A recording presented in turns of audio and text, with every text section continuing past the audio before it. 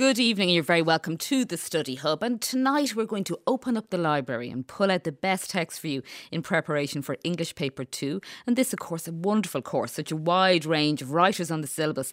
And as we really saw during COVID, it really struck me, with all the dreadful news headlines that we've been staring at for the last while, that creative writing and books and plays and novels, and especially poetry, became a real refuge for people and can really offer sanctuary, I think, for people.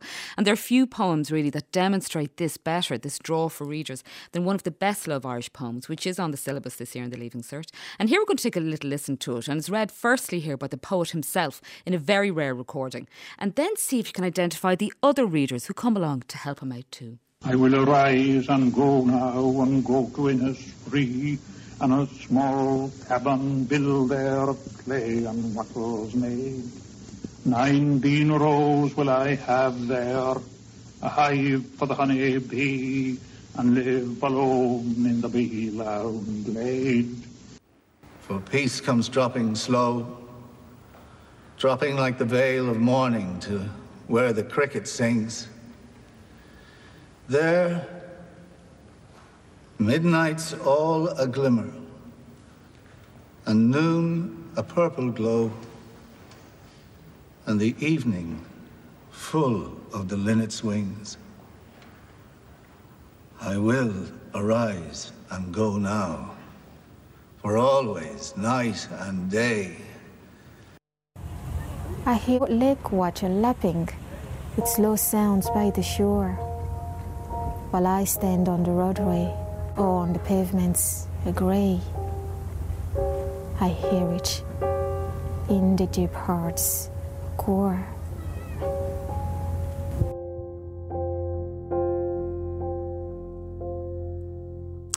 W.B. Yeats there himself in a very rare recording of his much loved poem, which you could all turn to, I think, this week. It's on the syllabus there, The Lake Isle of Innisfree, written when he was just 23. And the other voices on included Adrian Dunbar from Blood and the Dublin-based poet Nithi Casa. And in a minute we'll be talking to English teacher Kate Barry from Loretta Formoy. And then we'll be checking in with our old pal Nick Rees from Face à Face French Tutorial School to talk to us all about all things French. He'll be giving some great advice about preparing for the oral exams and the written exams. You can get your text into us now about English and French at 51551.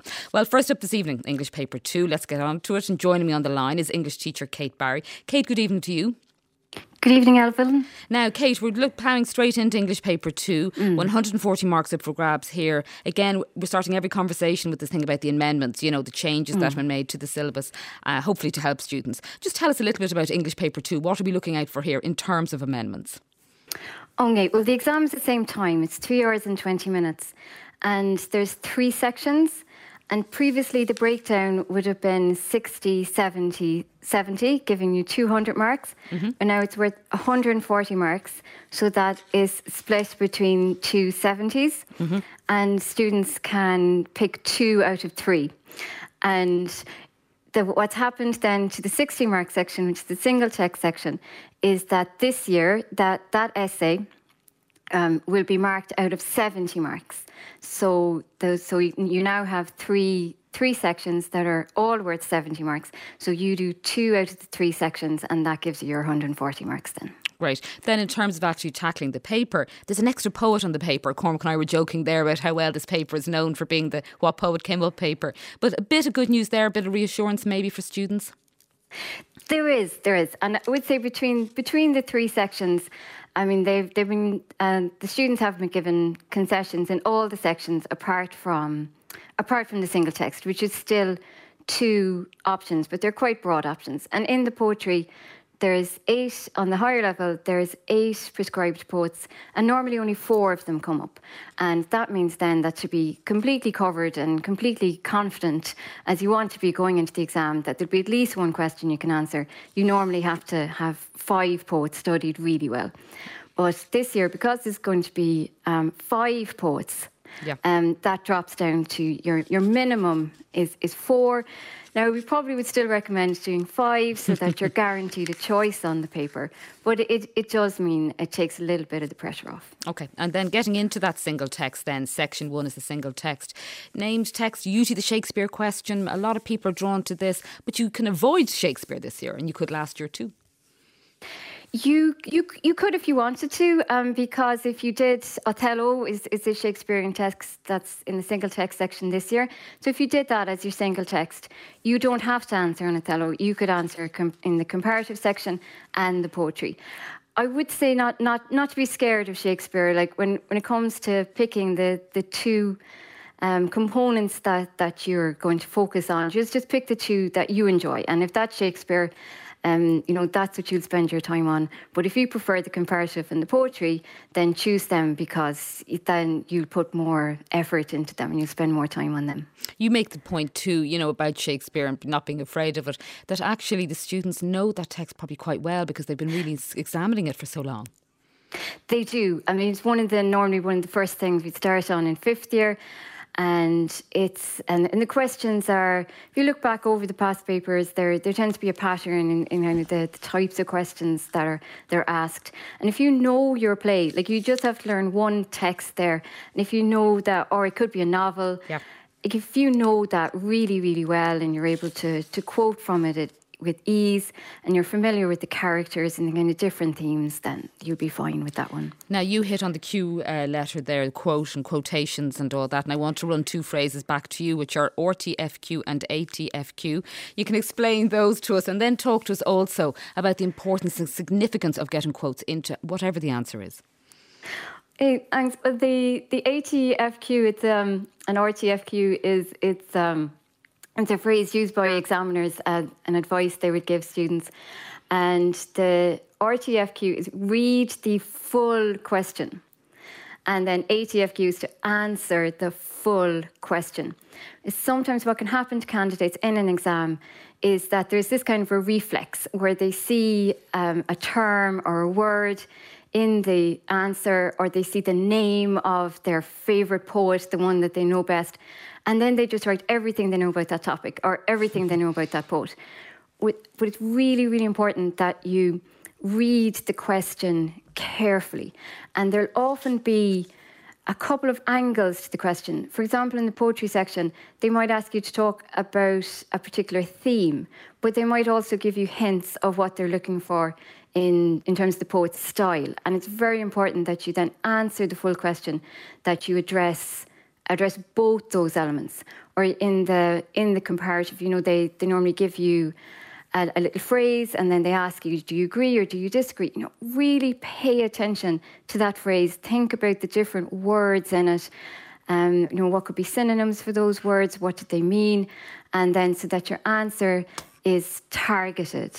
And don't rehash the story, because your point as well is the examiner knows the plot. Don't start and waste precious time going, and then she went there and then she does that. Let's assume the examiner is really familiar with the text and take it from there.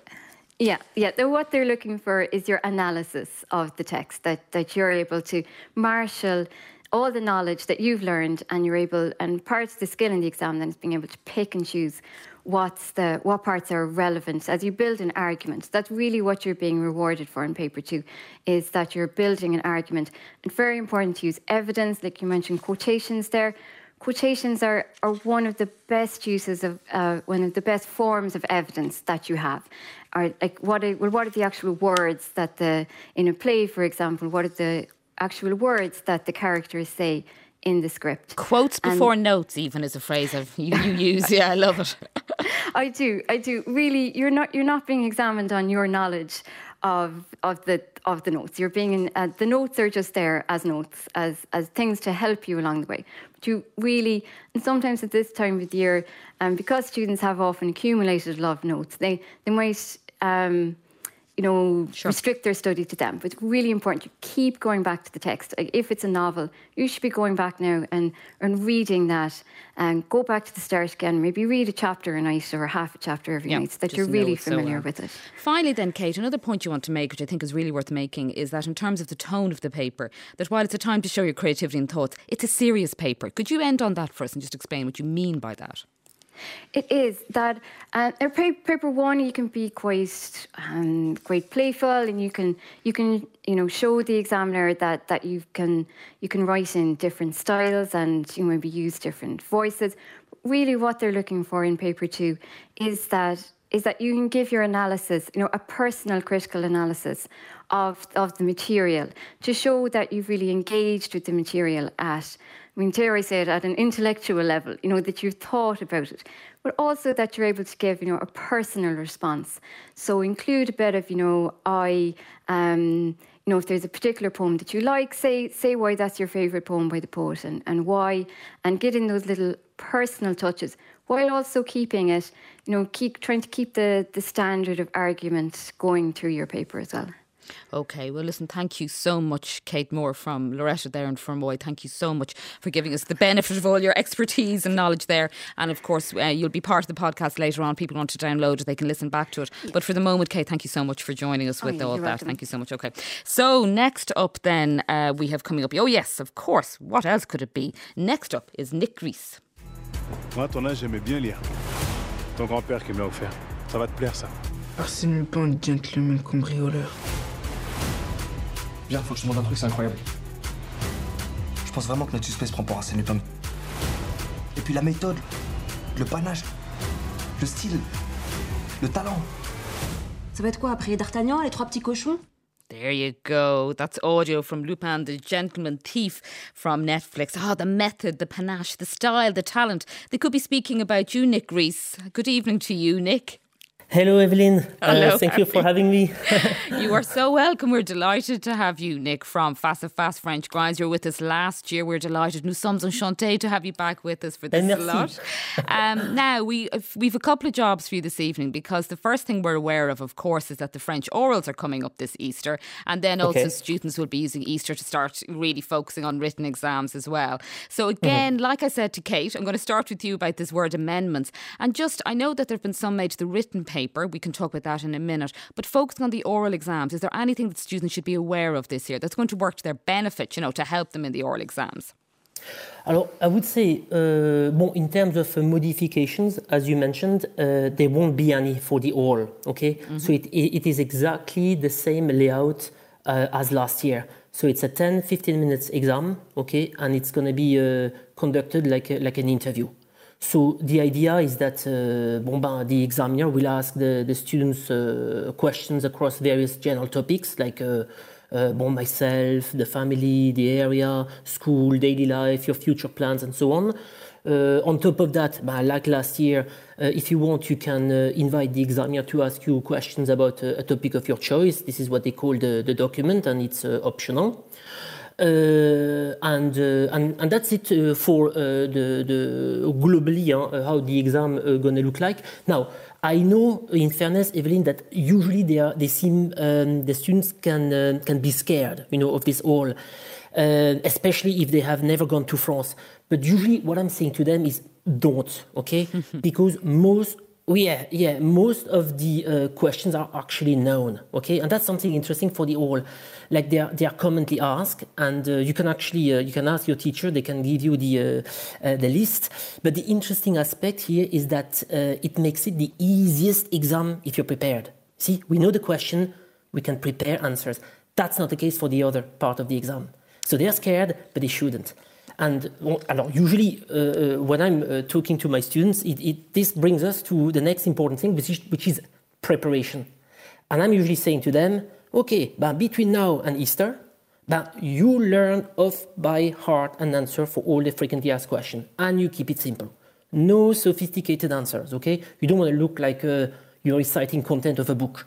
The other thing, I would say, if you have the time, learn a little speech for each of those topics that I mentioned, so that you can lead a bit the conversation, if you're given the opportunity.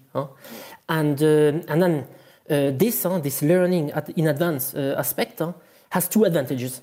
The first one is that you become clearer, you're more fluent because you've learned it, and it'll give you confidence. And the second aspect, and they tend to forget that, is that it sends the message to the examiner that you care. See, you're prepared, you come across as someone who is serious. Fantastic. And it's a little bit like a job interview, but you're prepared for a job interview, but you come across like someone who's serious, like a deserving student, in a way. And one of the things I want to ask you is, I know you've given that wonderful advice about learning off little speeches, and that's a very reassuring thing for students. But the fear and dread is that you won't understand a question, that a phrase is thrown at you. What do you do if the examiner has thrown a question at you and you are confused maybe by just one little word in the middle of it all? Do you make it up? Do you wing it? What do you do at that moment? Okay, alors, I would say if it happens that you do not understand a question, what I would do, obviously, you ask the examiner to repeat the question. So something like, excuse me, could you repeat the question? And that's okay to say. You're not going to get a penalty for that. No, absolutely not. So you say something like, excusez-moi, pouvez-vous répéter la question? However, what could be interesting is that if you still don't understand it, so he has repeated it and you still don't understand it, then you don't give up. So then you ask the examiner to rephrase the question. Maybe something like, pouvez-vous reformuler la question? Can you rephrase? Mm-hmm. And you can tell the examiner, explain me, expliquez-moi, give me details, donnez-moi des détails. Or for example, if the question relates to one concept you don't understand, if they say, est-ce que vous êtes le délégué de la classe, like the prefect of your class? And then, Jesus Christ, what is délégué? What is délégué? Then you can say, you can actually use the concept and ask him, what's that, délégué? C'est quoi ça, délégué?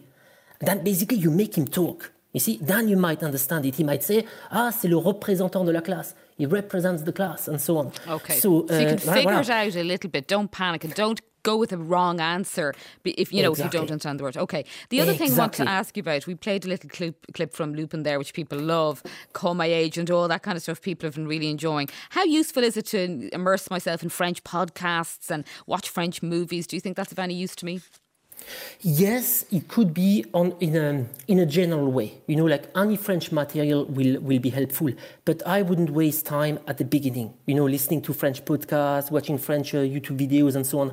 Focus on your exam question, learn your answers, work with your teacher, Focus on becoming good at answering exam questions. So you want to be good at what you do on the day of the exam. That's my advice. So the classroom work, it's there, it's covered, and just work on that. And we have excellent French teacher in Ireland. They know the exam.